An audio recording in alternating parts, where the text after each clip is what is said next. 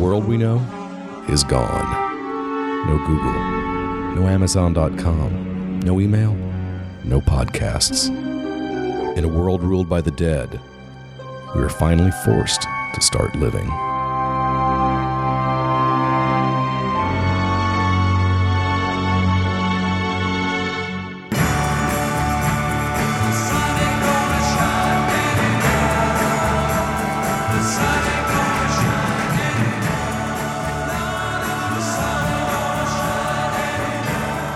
Welcome, everyone, to the Walking Dead TV podcast, episode 15. This is Russ. I'm Brad. Yo soy Jordan. I'm Jim. This is John. Zombies don't speak Spanish. In English, please. I'm not a zombie. We are fresh off our Norman Reedus interview. And if you have not heard that show yet, you want to do that and hear from Daryl Dixon himself. And this is kind of our part 2 of TS19 and the beginning of our off-season. So we're drinking heavily and joking, and what else are we doing, guys? We're looking to see what free agents are going to be available, if we can make some trades, you know, the usual stuff. Yes, the off-season. And it's also award season. Isn't that right, Jordan? It is certainly award season, and Walking Dead is looking good. They just received a Golden Globe nomination. Jim has the best segues on the show. Isn't that right, Jordan? Speaking of awards, isn't that right, Jordan? So The Walking Dead was nominated for Best Television Drama, and it's kind of pretty awesome. They were nominated along with several other programs, but we're, of course, hoping that they're going to win. What do you guys think of the nomination there, guys? Surprising. Yeah, I was surprised too, actually. I'm not too familiar with the Golden Globes. Is there a category besides drama that you would think Walking Dead would be in? Well, there's Best TV Series Drama, Best TV Series, probably Comedy. It's comedy and musical. Or I know. It's comedy and drama. Yeah, that's pretty much the split. I didn't see it getting nominated at all. I mean, it wasn't a category thing for me. I just didn't. It just surprised me that it got nominated. I mean, it's kind of like, you know, certain genres don't get nominated for Oscars, regardless, you know, of what the award's for. If you're a science fiction, maybe with the exception of the last year, or maybe a great every once in a while, typically, you know, genre films and shows don't get nominated. Well, films, but, you know, a zombie show, when's the last time a zombie anything was nominated for anything? It should be noted that the Golden Globes are awarded by the Hollywood Foreign Press Association, so they're going to have a little bit of a different perspective than, say, the Academy Awards or something else like that. I think when you're the highest rated cable television show ever, or almost ever, you probably are due. You know what I mean? Like, I think the people making the nominations are probably going to have to recognize it in some way. And Right. I think AMC is kind of in the catbird seat right now. I mean, Mad Men is very critically acclaimed. I think the acting and maybe the writing, Jordan, for Breaking Bad has been nominated in the past, if the show itself hasn't. So it's kind of in vogue, I guess, now for a lot of these networks, these non-networks, these cable networks, to get their stuff nominated. You know, FX and you know, A&E, AMC. TNT, you know, all those networks. Well, here's the thing. It's nominated along with Boardwalk Empire from HBO, Dexter from Showtime, The Good Wife from CBS, and then The Walking Dead from AMC. Boardwalk Empire I've heard a lot of mixed buzz about, and Dexter I know for a fact is a very good show. The Good Wife I don't know very, very well at all. But what I was wondering is there's also a separate category for miniseries for television. I was wondering why at 6 episodes it wasn't in that category. Well, miniseries is generally, it's a one-off thing. Like, it's 2 or 3 episodes that's all it's ever designed to be. It's got a beginning, middle, and end. Something like John Adams on HBO a few years ago, or Band of Brothers, The Pacific. But yeah, as far as I know, it's got to have a beginning, middle, end. It's just one set of episodes. This, you know, it's obviously coming back for a second season. It was designed to be a series, a full series, not a miniseries. Also, of note is that there are only 4 television series nominated in the drama category, and there are 6 nominated in comedy or musical. I mean, I think I can think of a lot of other drama series that should be here, like Justified, Sons of Anarchy. You know, a lot of things that I would think would be nominated that aren't. So it's a pretty tight race with only 4 nominees. Right. Yeah. They've also been nominated for a WGA, that's the Writers Guild of America, award for Best New Series for this year. See, something like that I could see. You know, because it did go gangbusters, and the critics generally liked it. The people generally like it. So something like that doesn't surprise me. But the other one did. Surprised me in a good way. And finally, in news this week, I have in front of me the New York Times bestseller list for this past week. I've got the hardcover list, or the hardcover graphic books, as it's called, and the paperback graphics books. And I thought we'd go through those. First off, on hardcover graphic books, at number 3, we have The Walking Dead Book 1, which goes for $30. That is the first 12 issues of the series. And then at position number 8, and by the way, that one's been on the charts for 12 weeks now, so that's pretty awesome.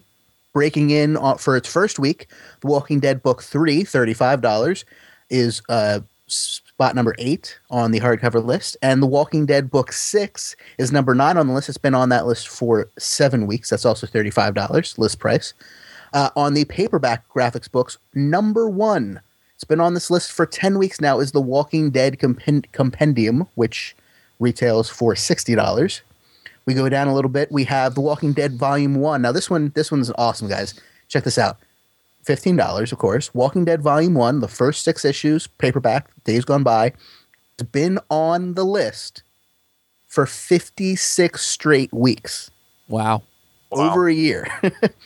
And then at the very next spot down, spot number 5, we have Volume 13, which just came out, I believe, 3 weeks ago, and it's been on the list all 3 weeks. That's also $15. So we've got across the hardcover and paperback set, I believe 6 different Walking Dead books, all covering the New York Times bestseller list. So that's incredible. How many spots are on the list? Well, they just show you the top 10 in each category. So could be more, in the 11 to 20. That's what I'm wondering. You said the volume 1's been on the list for, a year. What, has it been in the top 10 for a year? I believe that's how they calculate it. If it's been in the top 10, that's the number they count. That's crazy. Yeah. It's interesting that it's not just comic stores. That's also Borders and big chains like Barnes and Noble, isn't that right? Because it's the New York Times list.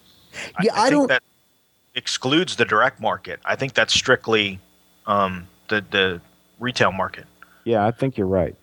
So you add in those, you never know what the list could be. That's a lot of aggregate sales over time. Oh, yeah.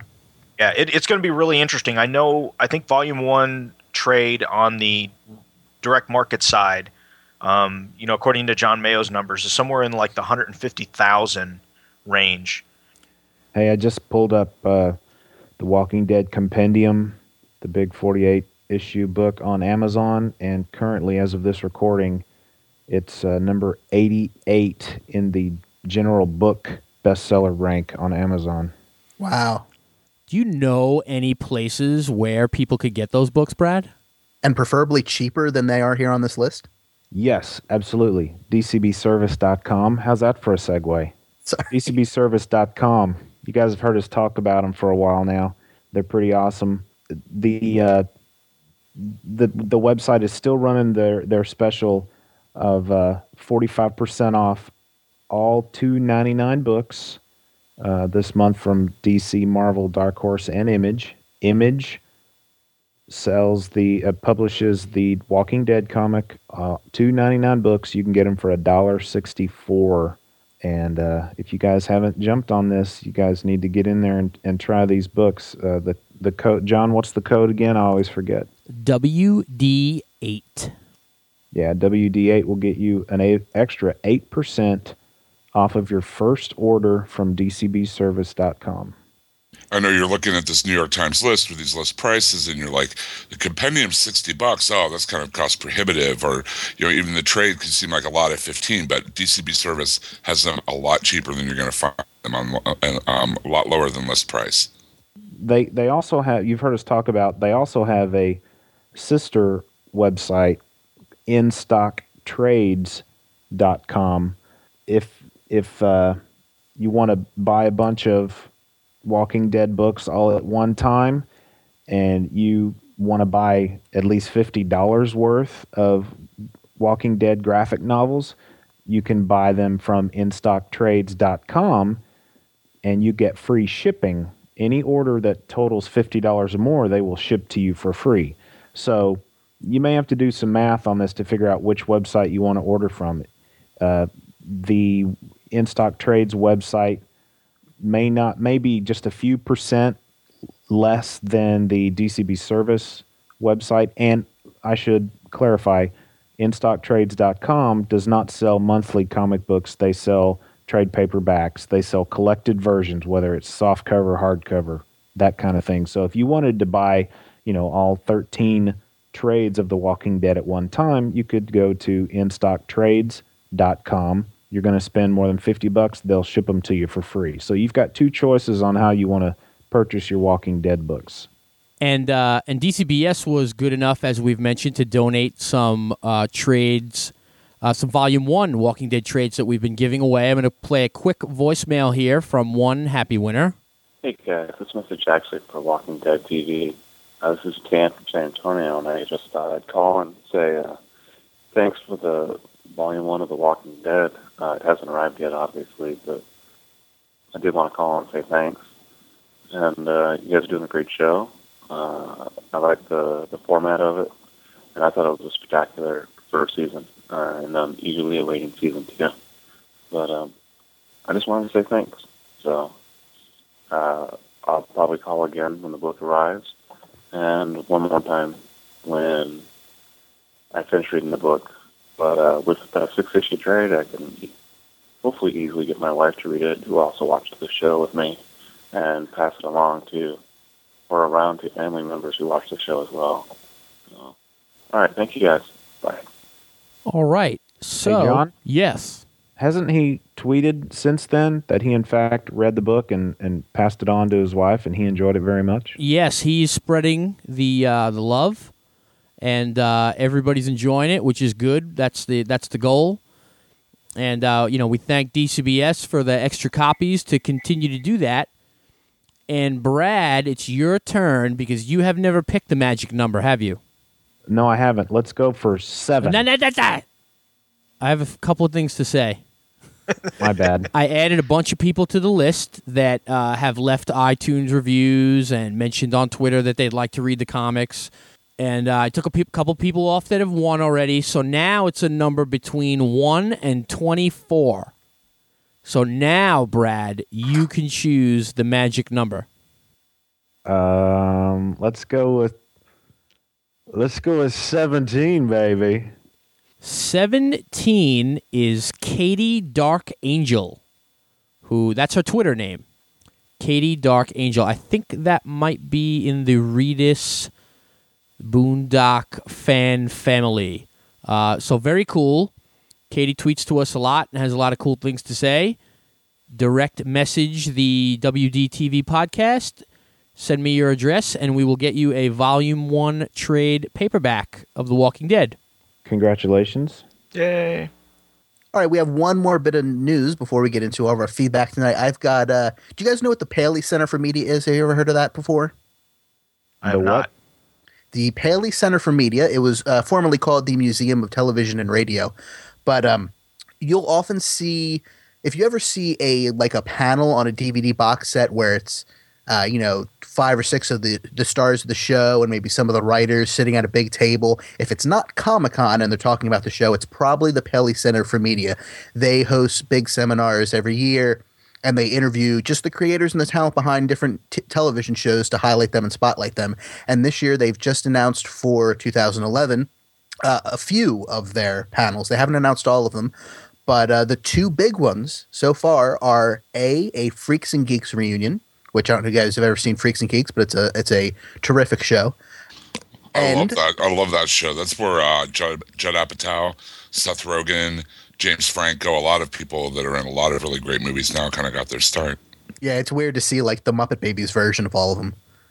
And But the other show that's being highlighted, that's the big one, is The Walking Dead. So 2011, they're going to be at the Paley Festival. So that's pretty cool. And hopefully that'll show up on the DVDs. I know a lot of times if there's like a Target special edition or Best Buy special edition, oftentimes one of those extra things will be like an hour or 2 hours of the people talking about the show at the Paley Festival. So hopefully we'll get to see this very soon. Or maybe John can shuffle around the auditorium for a half hour and get in like he did at the panel at Comic-Con. True. I'm game. Although I should note that the Paley Festival takes place from March 4th to 18th, so it's not going to end up on the DVD just because the DVD comes out the 8th. But you never know. Could show up with season 2, could come out as something separate extra, could show up on the AMC website. We'll let you know whenever we find out more. Blu-ray Live.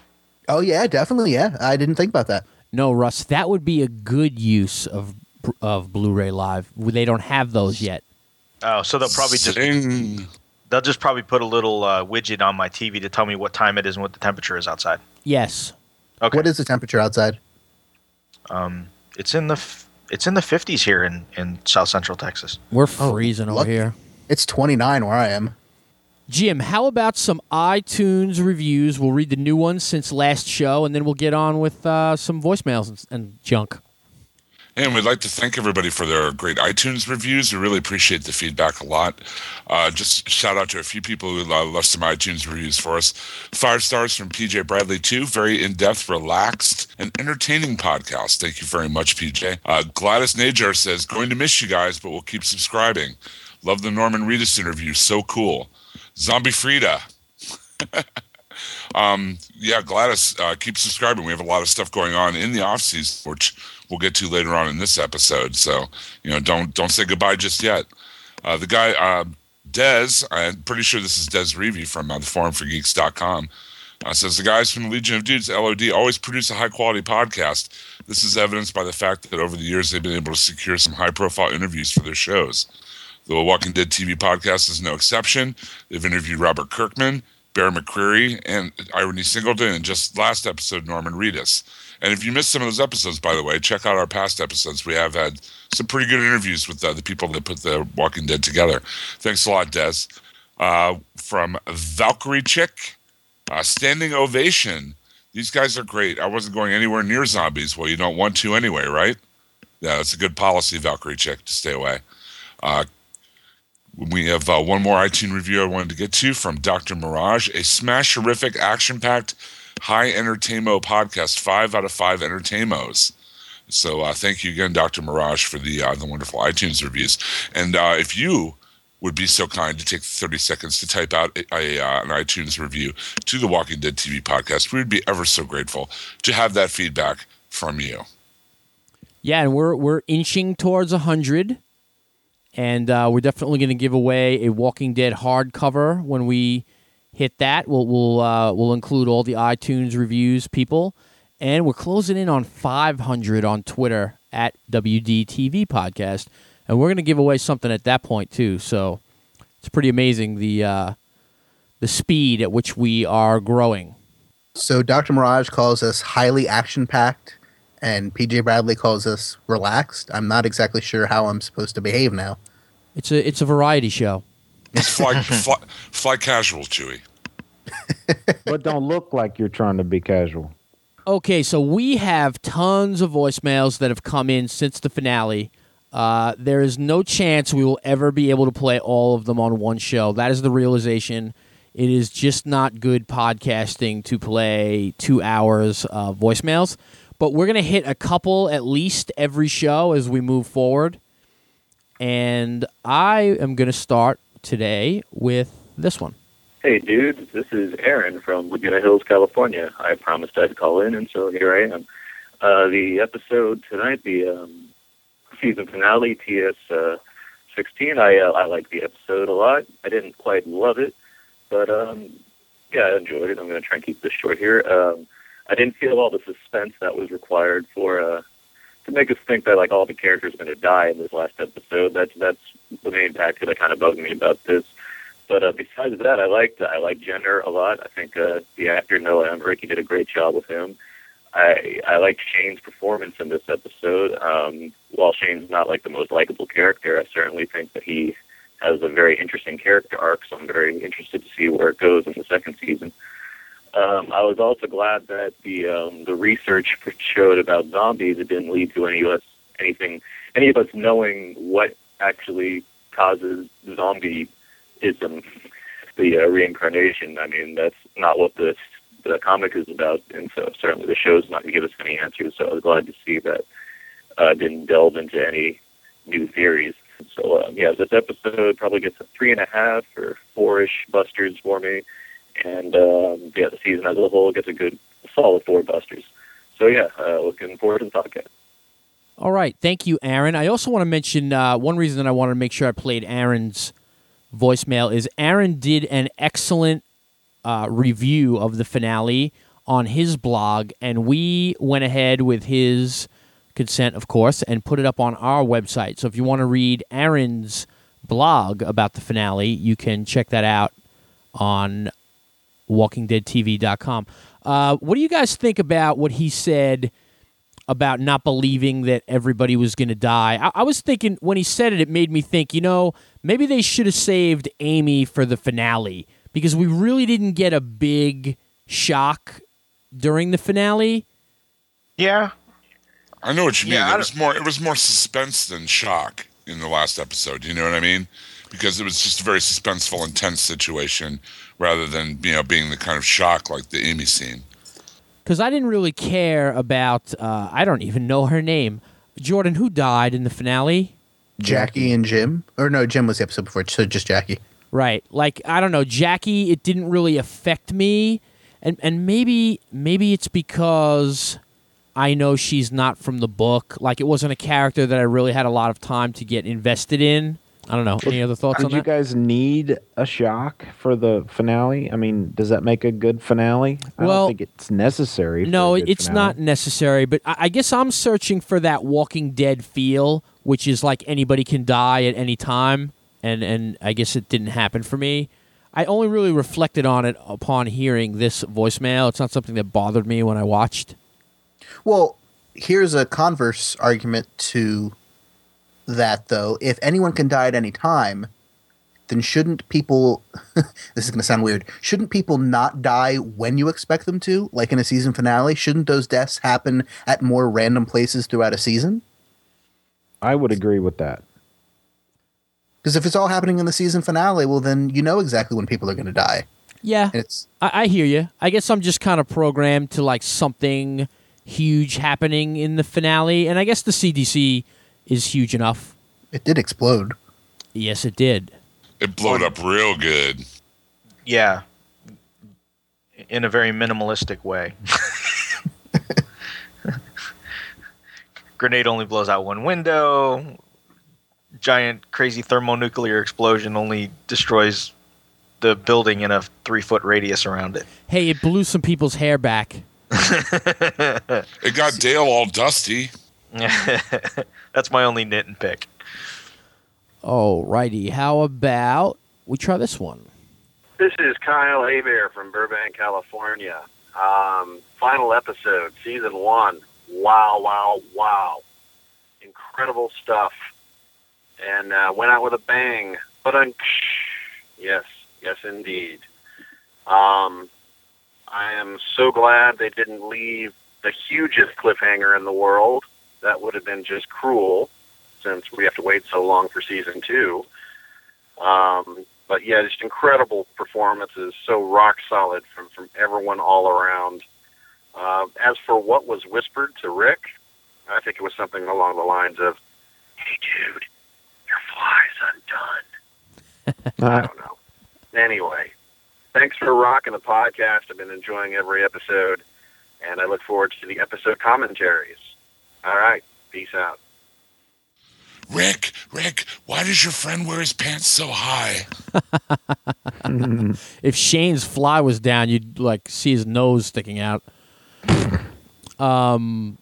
Brad, you were the most critical early on, I guess, of the performances. I guess it was You're never going to live that down, are you? Well, he said rock solid performances, so I just wanted to know, how do you feel that they came around or didn't come around?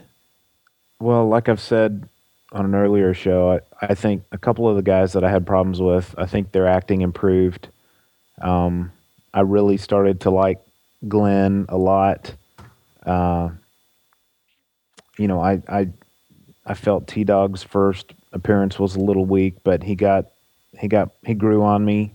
I can sit here and complain about an acting job, but I couldn't act my way out of a paper sack, so I really don't have a lot to complain about, or I shouldn't complain. I mean, I ended up really enjoying it. Obviously, some of the actors, in my opinion, are better than others, but it never got to a point where I was like, okay, this is just stupid and I don't believe this person's performance at all. I'll be honest with it. Glenn started that way. In the first episode, or the first time second episode, I guess, when we really got to meet him, I thought this guy's a caricature of all bad acting. But he changed and he got better, and I really buy these people as characters now. Do you think he got better, or do you think the writing got better, perhaps? Well, I think...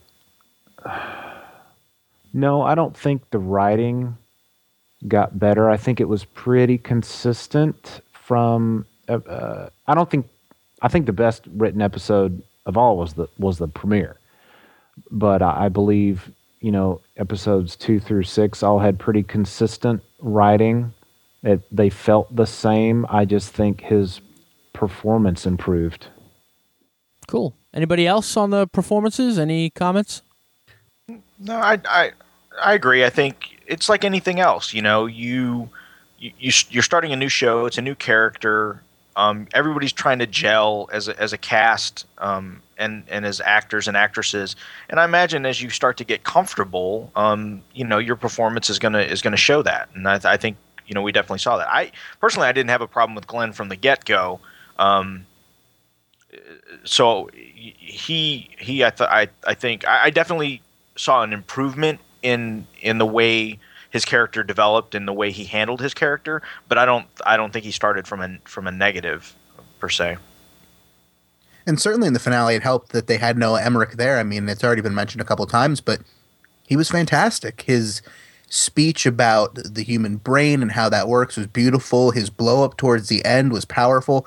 I think if they can utilize guest stars like that, it's going to only help the show to boost the caliber of the acting and really make us feel for the characters and the situation in general.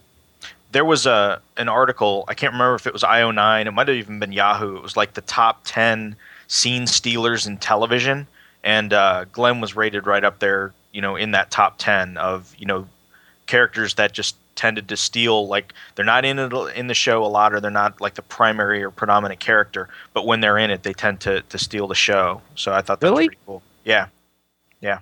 I mean, I said he improved, but I don't think he got to be a scene stealer. I think there are a couple times I would agree with that. Where to be fair, it's IO9. I mean, I'm not bashing IO9 at all, but they're a very specific website with a very specific readership, Yeah.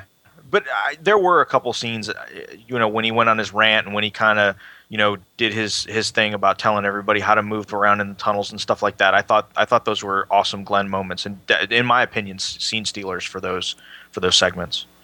Or the scene where he stole the sports car. Yeah, the Challenger. Okay, Brad, why don't we do some emails before we continue on? So we'll kind of break the show up a little bit. Okay, the first one is from Gregory Matusik. Hey guys, love the Walking Dead TV podcast. Came across some pretty cool Walking Dead sketches, observations by cartoonist Graham Annable. Thought you guys would get a kick out of them. Keep on breathing, Greg Matusik.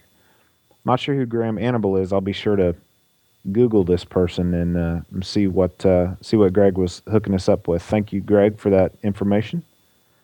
Let's see, we got one from Sean Hall. Sean says, just a thought. Hey guys, the most awesome spuds at couchpotatopodcast.com turned me onto your podcast. Good stuff. Thank you, CPC. We appreciate, or CPP. Thank you, Couch Potato Podcast. We appreciate that. Theory about Merle. Wait a minute. Their anagram is CPP. Yeah, I know. That's why I stopped. And then... That's fantastic. Theory about Merle. I've never read the comic, so forgive me if this is already known and way off.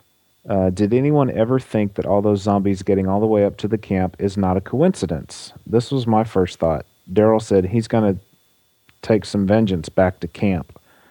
And Merle did steal the truck, so he could have found a way to bait all those zombies in the truck, then drop them off by the camp and possibly guided them the rest of the way by foot so not to be heard. Just a thought.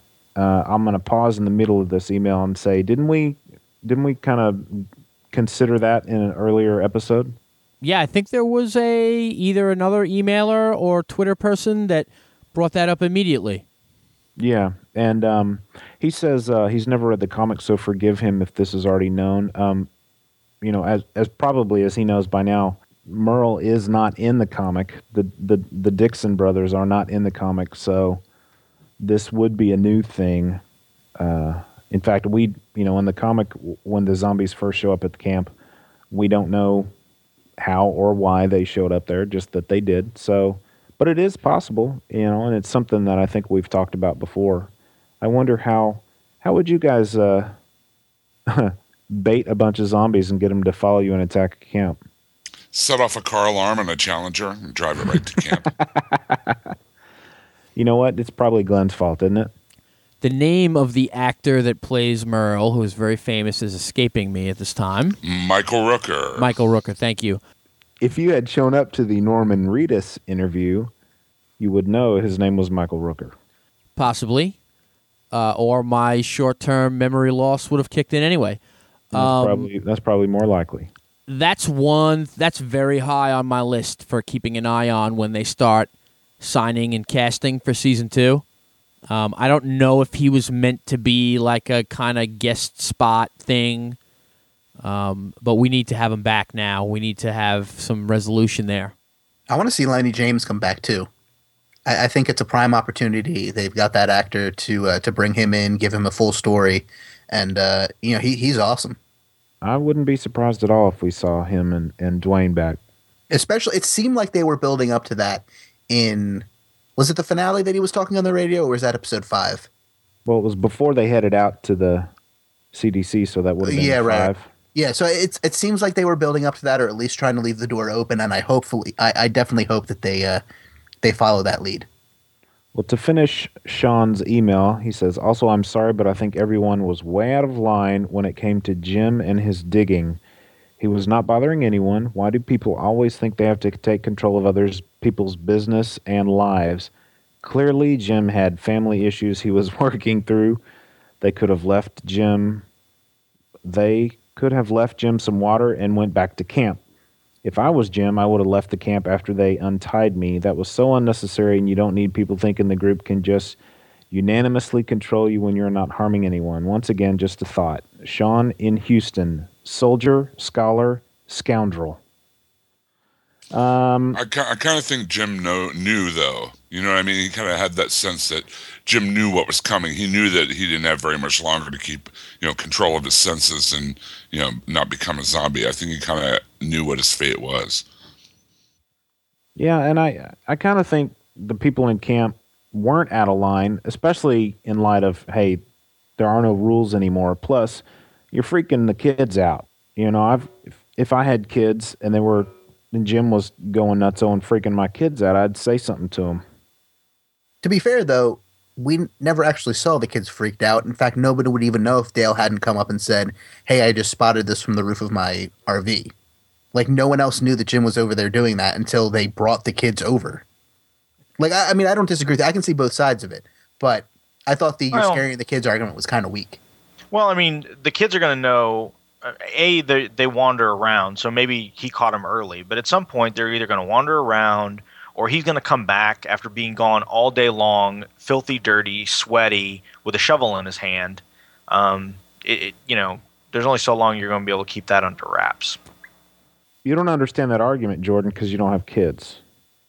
That is true. Thank God. And I'm very serious about that. I'm not just picking on you because you're. But, I mean, I can understand if he was actually freaking the kids out. That argument I understand. What I'm saying is the kids weren't even aware that he was over there until they brought them with them when they went to confront him as a group of 20 people. Yeah, I mean, I kind of take their word for it that he's freaking out the kids off camera. I mean, they can't show us every detail on the screen. So I just kind of bought it like, oh, you're freaking the kids out. All right, you must have freaked the kids out at some point. Okay, our next one is from Tim Clay. Message from the Midlands, England. Hi, fellas, at Walking Dead TV Podcast. I have recently been infected by the Walking Dead hysteria. I am hooked. After watching the first episode and loving every second, I immediately went to my city center to buy the comic from a big bookstore. I bought Days Gone By, which is the title of the first trade. Bought Days Gone By, and from having never really enjoyed comics before, was unable to put it down. I caught up with the following 5 episodes and am blown away by the series. I'm now in the unbearable position of waiting until Christmas for more volumes of The Walking Dead because I stupidly asked for them rather than buying them immediately.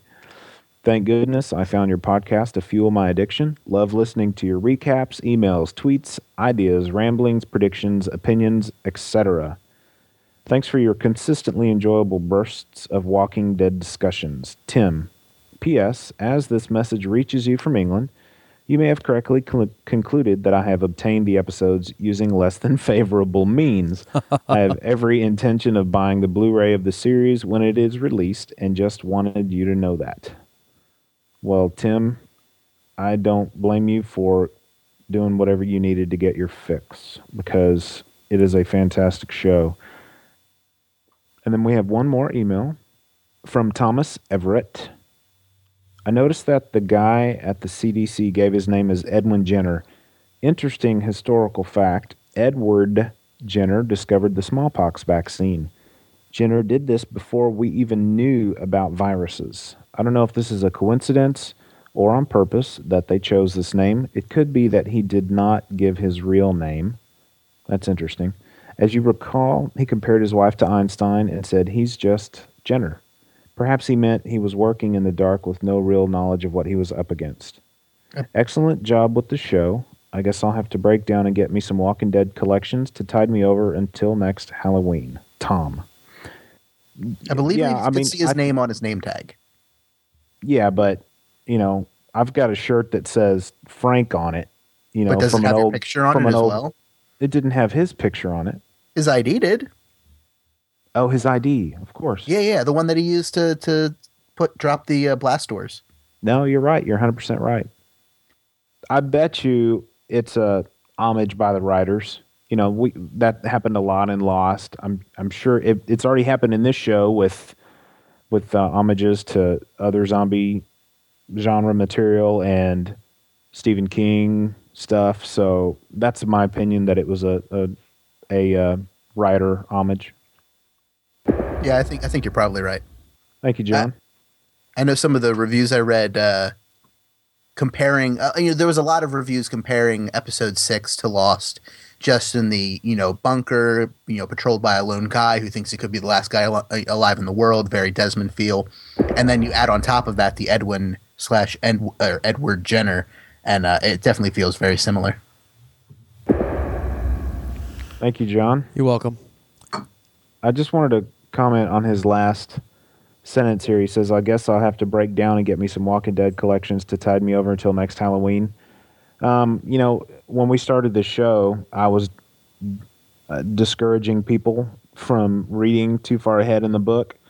But you know what? Now, six episodes in, we know that the show it's not similar really at all to the book. So I'm going to say, you guys, if you caught up with everything every Walking Dead comic that's been published, as the the 5 of us have, you're not gonna ruin anything. I think next Halloween. So you may know what might happen to a character eventually, but the 5 of us are still on the edge of our seats when we're walking this show. So I'm going to encourage everybody, go read as much of that comic as you can, because it's a long wait till Halloween.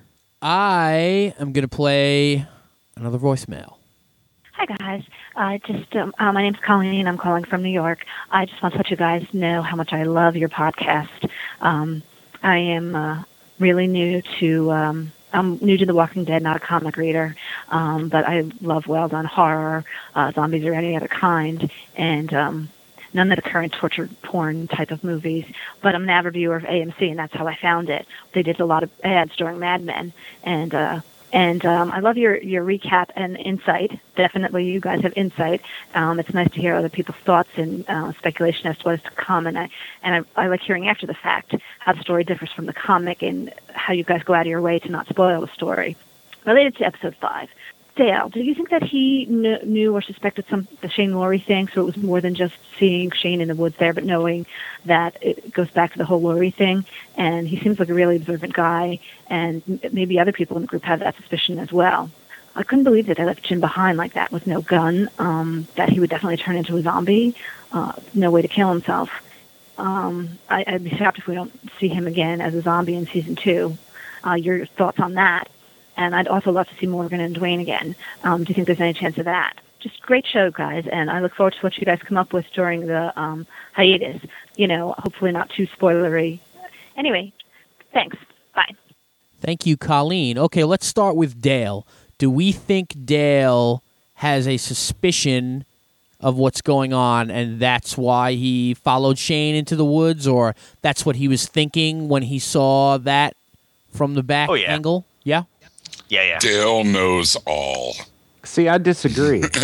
We haven't seen any evidence that gives us any reason to believe Dale has any idea that something's going on between Shane and Laurie. Before Rick showed up, they were openly a couple in the group. No, they I don't weren't. think they were open. In the comic, weren't they open. were, but I don't think in the show necessarily. Yeah, they were stealing off, They weren't secretly even in the into comic, the woods. George. I don't know what book you're reading. They weren't? Well, it's been a while No. since I've been that far, but I thought there was like a general sense that people had kind of figured it out, like people in the camp. No. No. Well, Dale. Yeah, in the comic, Dale said, "I think there might have been something. You better watch that boy." But Yeah, because he's the one that first tells Rick in the book. yeah, yes, you better watch that boy Shane. But in the show, there hasn't been squat. No, yeah, but Dale's a pretty observant guy. I think it's hard if two people are kind of carrying on like that. They're going to tend to look at each other a lot. They're going to catch their eyes together a lot. They're going to be mysteriously gone a lot. And for as observant as Dale is, I'd bet more likely than not, he knows what's going on. Well, if there had been even just one quick shot, when they would show Shane and Laurie looking at each other, if they had thrown a quick shot of Dale in looking at one or two of them, then I would say, yes, I totally agree. But I forget what Dale said when he found Shane. I mean, I know he saw Shane holding the gun on Rick, but didn't he come to the woods to tell them something?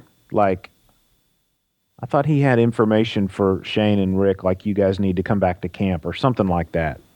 Well, I don't remember that. He has his exclamation of disbelief of what happened. Shane tries to play it off as a joke. And then I want to say at that point, Shane says, maybe we should head back now or something like that. Yeah, maybe so. I'm not sure, though. You could be absolutely right. I'd like to bring up another point that Colleen made about Jim. In the book, if I'm remembering it correctly, they left Jim a gun in the book, didn't they? And yet in the show they didn't. I want to even say, and I haven't read the first trade in a while either, I even want to say that off panel you hear the bang. I think you're right, John. I think you're right. Again, I would have to refer to those books again. You want me to go grab my book real quick? No, because we're going to do those very issues in the near future. Oh, yes, that's right. As for her other parts of the question, we have Jim, we have Morgan, and Dwayne. What are our chances of any of them returning? I don't think we'll see Jim as a zombie. That's my opinion. I don't think so either. I think would Morgan, like to see Jim as a zombie. That would be cool. But what are the chances, Would you rather see Buster again, or would you rather see Jim as a zombie? Buster. Buster. Wow, that's 5 Busters across the board then. No, I think the odds are pretty likely that we'll see Dwayne and Morgan again. At least I hope so. I really like their characters. And I hope they weren't just in that episode and just kind of one and done. I'm still holding out that we have Morgan and Dwayne heading to the camp, and we have Merle heading to the camp. And I'm still holding out that somehow, they meet up. Maybe everybody goes back to the camp, and Merle's there with Morgan, something to that effect. I don't know. Merle really is not doesn't play well with others, especially people of a different race. Yeah. I didn't mean they would be like they'd be all buddy. No, I didn't mean they'd be singing "Kumbaya" around a campfire. I just there'll be some situation, I guess. I think it would make. I think they may have been hedging their bets. So you get somebody like Michael Rooker in, who's kind of a known quantity as an actor, more so than a lot of the other folks, I think. He kind of comes in. He has a very polarizing performance. He goes away, and then you focus on Reedus and his character, who is obviously the brother. So you get that playoff there. So if Rooker's character doesn't work and you've sent him on his merry way, then fine, no big deal. If if the fans don't like him, whatever. If they do like him, then you worry about it season 2, and you can have him come back.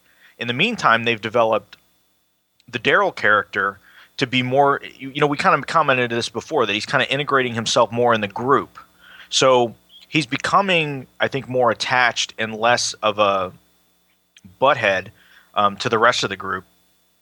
So if you have Merle come back, I think it would be really cool to see that tension between Merle and Daryl, because I think Daryl is going to kind of lend himself more to the group than his brother. Especially if his brother comes back and starts causing trouble. So I think that would make a really cool group dynamic episode if he does come back. I think ultimately, though, Daryl would side with his brother over the group, even no matter how indoctrinated he gets in. I don't know. Based on the last episode or two, I can't say that I fully believe that. I'm kind of in that same camp, and I was thinking a lot about it when Norman Reedus was even unsure about, which way Daryl would go, because he's kind of formed a bond with these people despite whether he wanted to or not. He's saved them, they've saved him, and it will be an interesting thing to see. Blood is thicker than water, but he's got some blood with these people now too. All right, I think we're going to do one final voicemail for tonight. This one's a little bit lengthy, but it gets to a point that I'd like to discuss. So here's that one. Hey, guys, this is Victor from the Exploring the Multiverse comic book podcast. I left you guys a message here the other week about the finale of Walking Dead, but I've been listening to some other people talk and seeing stuff online that I just had to call and rant to you guys a little bit more. You're my go-to Walking Dead source here. But it's like, obviously I see more comic book related views in my day-to-day action, so I hear more of the comic book fan view of the finale and the whole CDC situation. But it boggles my mind that there's so many people that are like against the CDC event and the whole perspective of what we learned at the CDC. It's almost so in my face. It's like complete fact to me that they put this part in there just to let all the viewers know what to expect for the future. It's like we as comic book fans know the situation because we've been reading so long and we know how the books work.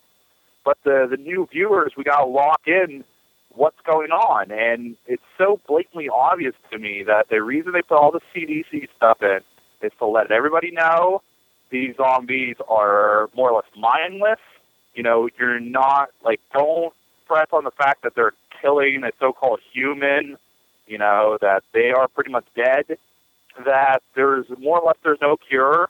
Maybe they have some little itty-bitty thing there that maybe somebody out there was working on something, but for the most part, look, there's no cure. Like, the CDC does not know what's going on. And to me, it sets everything up for the future. And it's just, I can't believe that there's so many people still going back and forth on this issue, because it's just that blatant in my eyes, at least. But overall, I mean, I'm so happy about the show and so thrilled for it, and I couldn't be happier with what they did. Other than the smallest little details, the nitpicks, I wouldn't change hardly anything about the show.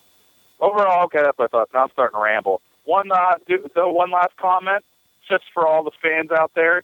If you're going to be dedicated to the Walking Dead TV podcast, you need to do like I did and program their phone number into your phone. So that's what I did. So, all right, guys, I'm starting to ramble too much, but all right, talk to you guys later. Bye. All right, thank you, Victor. So what do you guys think of the CDC as like a device to kind of fill in a lot of the gaps quickly for viewers of the show that might have been, I don't know, maybe thinking along the wrong lines, barking up the wrong tree? He seems to think it was kind of like an information dump type of piece. I think he's not wrong. I definitely think it served both purposes. To be honest with you, when I read the comic, knowing that they went to Atlanta, I always wondered why Kirkman never wrote anything related to the CDC into the book, because I knew the CDC headquarters were in Atlanta. And we've come to find out that the reason is because Robert Kirkman didn't know that the CDC headquarters were in Atlanta. So I think from a storytelling point of view, it makes sense because, of all places you would think would be safe or have an answer or be able to tell you something, it would be the CDC. But, to his point of it being an information dump, I agree. I mean, we kind of learned, what we either assumed or thought to be true. And it could be to bring in the non-comic readers. I mean, as comic readers, we've become accustomed to the fact that this is a story about the people, not about what's happened. So if that's the case, then when you get to the TV side, these people aren't used to watching or reading the comic, and it may be that this episode served the purpose of giving them that little carrot to lead them on to say, okay, we're not just going to dismiss the fact that we haven't told you how this thing started or any information about how it spreads or what it does or anything else. So I think it's again trying to please both sides. See, the one thing I wanted to mention was I didn't have the same reaction in terms of what I'm supposed to think now because of what we learned. Like, I didn't get the feeling of, oh man, there's just no cure because they couldn't figure it out at the CDC. It gave me the opposite feeling, like, are they going to start, focusing on finding a cure, which is totally not anything that happens in the book. I don't think so, just because they also made a point of saying, look, there's nobody left. The closest ones that were able to do it were the French, and they fell. So I think they pretty much set up the fact that we know everything there is to know about this, and nobody else knows anything more, and this is all you're going to get.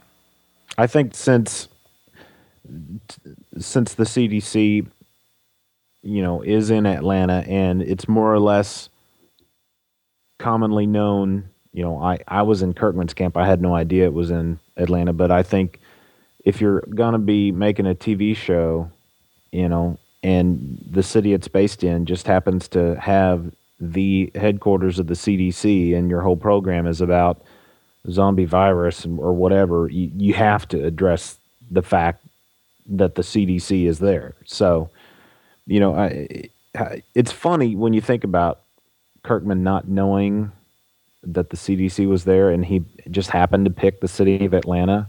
It's pretty crazy. But I think at this point the writers realized, well, the CDC's there. We have to address it because if we don't address it, people are gonna say, why didn't you address it? All right, so I guess at this point we're going to talk a little bit about what our off-season is going to be like. We're going to continue to do what we did here tonight. We're going to continue to play voicemails. We're going to read emails. We're going to look for any news that we can find about the television show. We're still going to be active on Twitter. We're having a lot of fun there still. Hey, can I bring up a Twitter thing? Oh, I'd love for you to.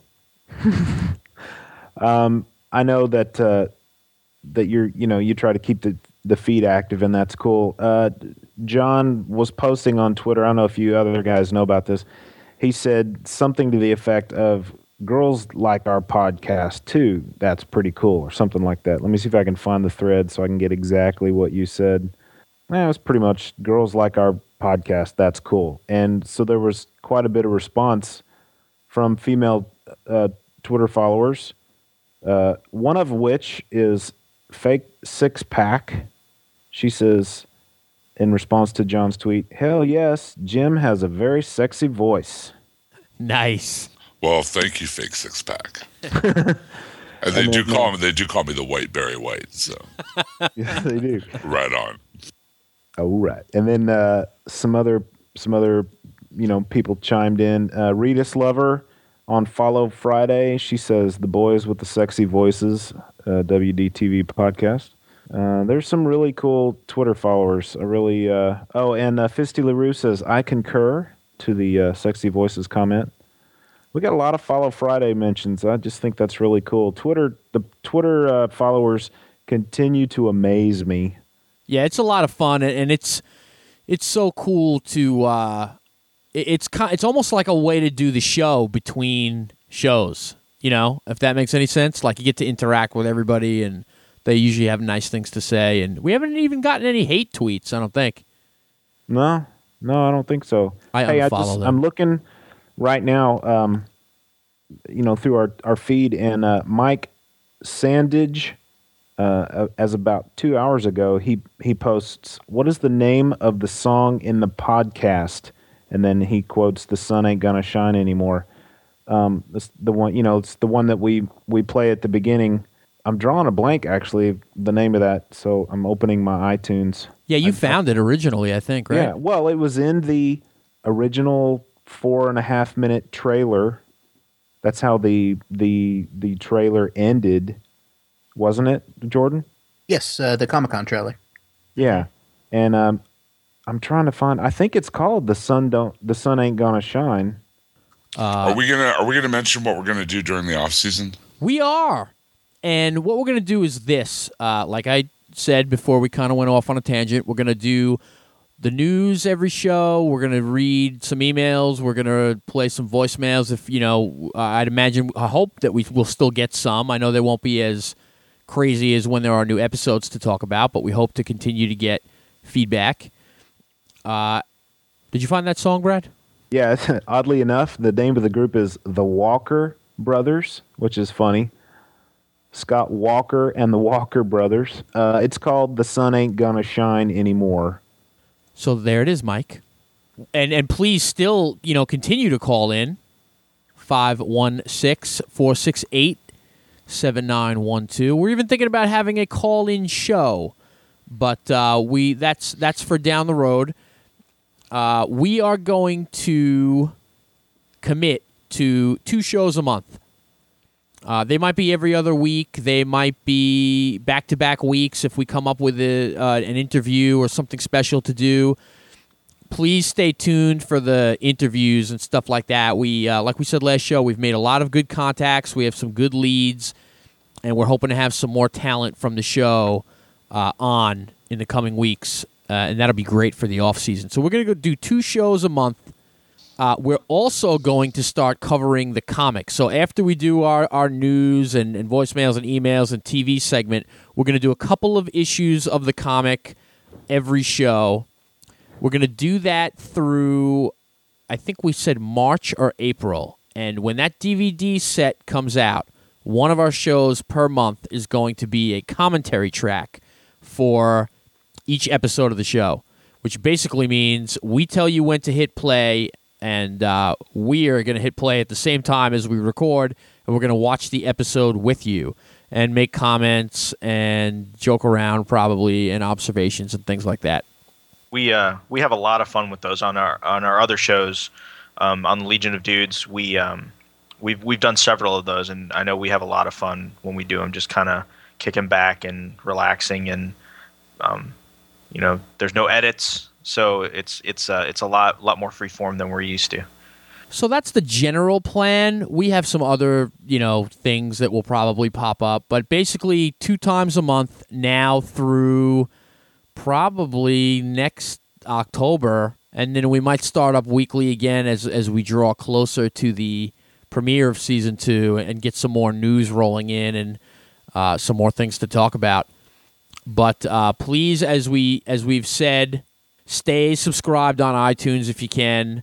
That helps us out with our numbers for sponsorships and just being on the front pages of iTunes and things like that. And look out for us. We're excited about the off season. We're going to keep having fun. I guess at this point I would like to say happy holidays and happy New Year, because we'll probably be back with our next show January 5th through 7th, something like that. So we appreciate everybody listening thus far, and happy holidays, happy New Year. Merry Christmas to everybody. Be safe. And I will now send it to Jordan for the boring stuff. Well, I'll make it as entertaining as possible or as relaxed as possible based on our different reviews. Speaking of reviews, leave us an iTunes review. Go over to iTunes, leave us a 5-star review. It'll take you about 30 seconds, and we would certainly appreciate it. And we're going to be giving away books soon, so you can get yourself in the running there. Follow us on Twitter at WDTV Podcast. You can send us an email, comments at walkingdeadtv.com. That's comments plural, right, guys? Correct. So comments at walkingdeadtv.com. You can check out our other shows, hhwled.com. Check it out. You'll get 2 shows a week from Half Hour Wasted and Legion of Dudes, 1 each. And we think you'll like those shows too if you like this one. You can always leave us a voicemail at 516-468-7912. And send us a voicemail. We'll play it on an upcoming show. Leave us a review. Send us a tweet. Send us an email. Get in contact with us. We'd love to hear from you. And we just want to say, until there's no more room in hell and the dead walk the earth, remember, even in the cold and desolate off-season, the Walking Dead TV podcast is here for you. Have a good week, everybody.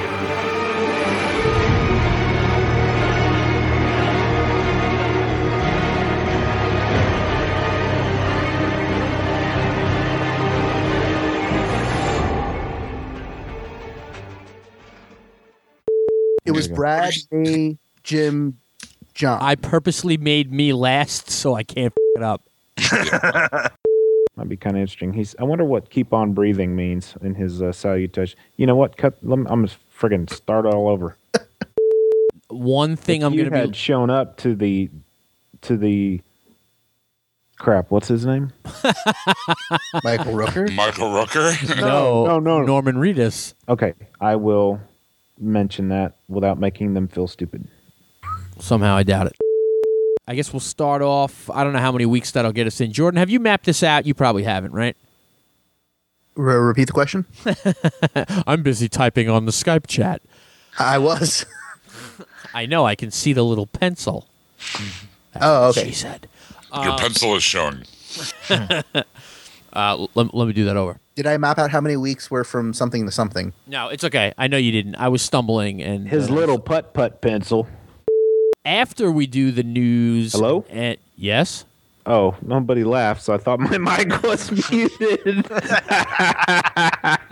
That's funny. Is this thing on?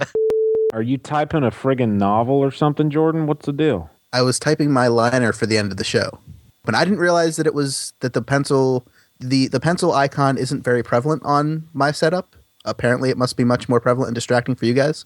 Yeah, it covers like half the screen. It literally is like 6 inches tall. Oh, so sorry about that. It's like a little tiny icon that shows up next to your name and mine.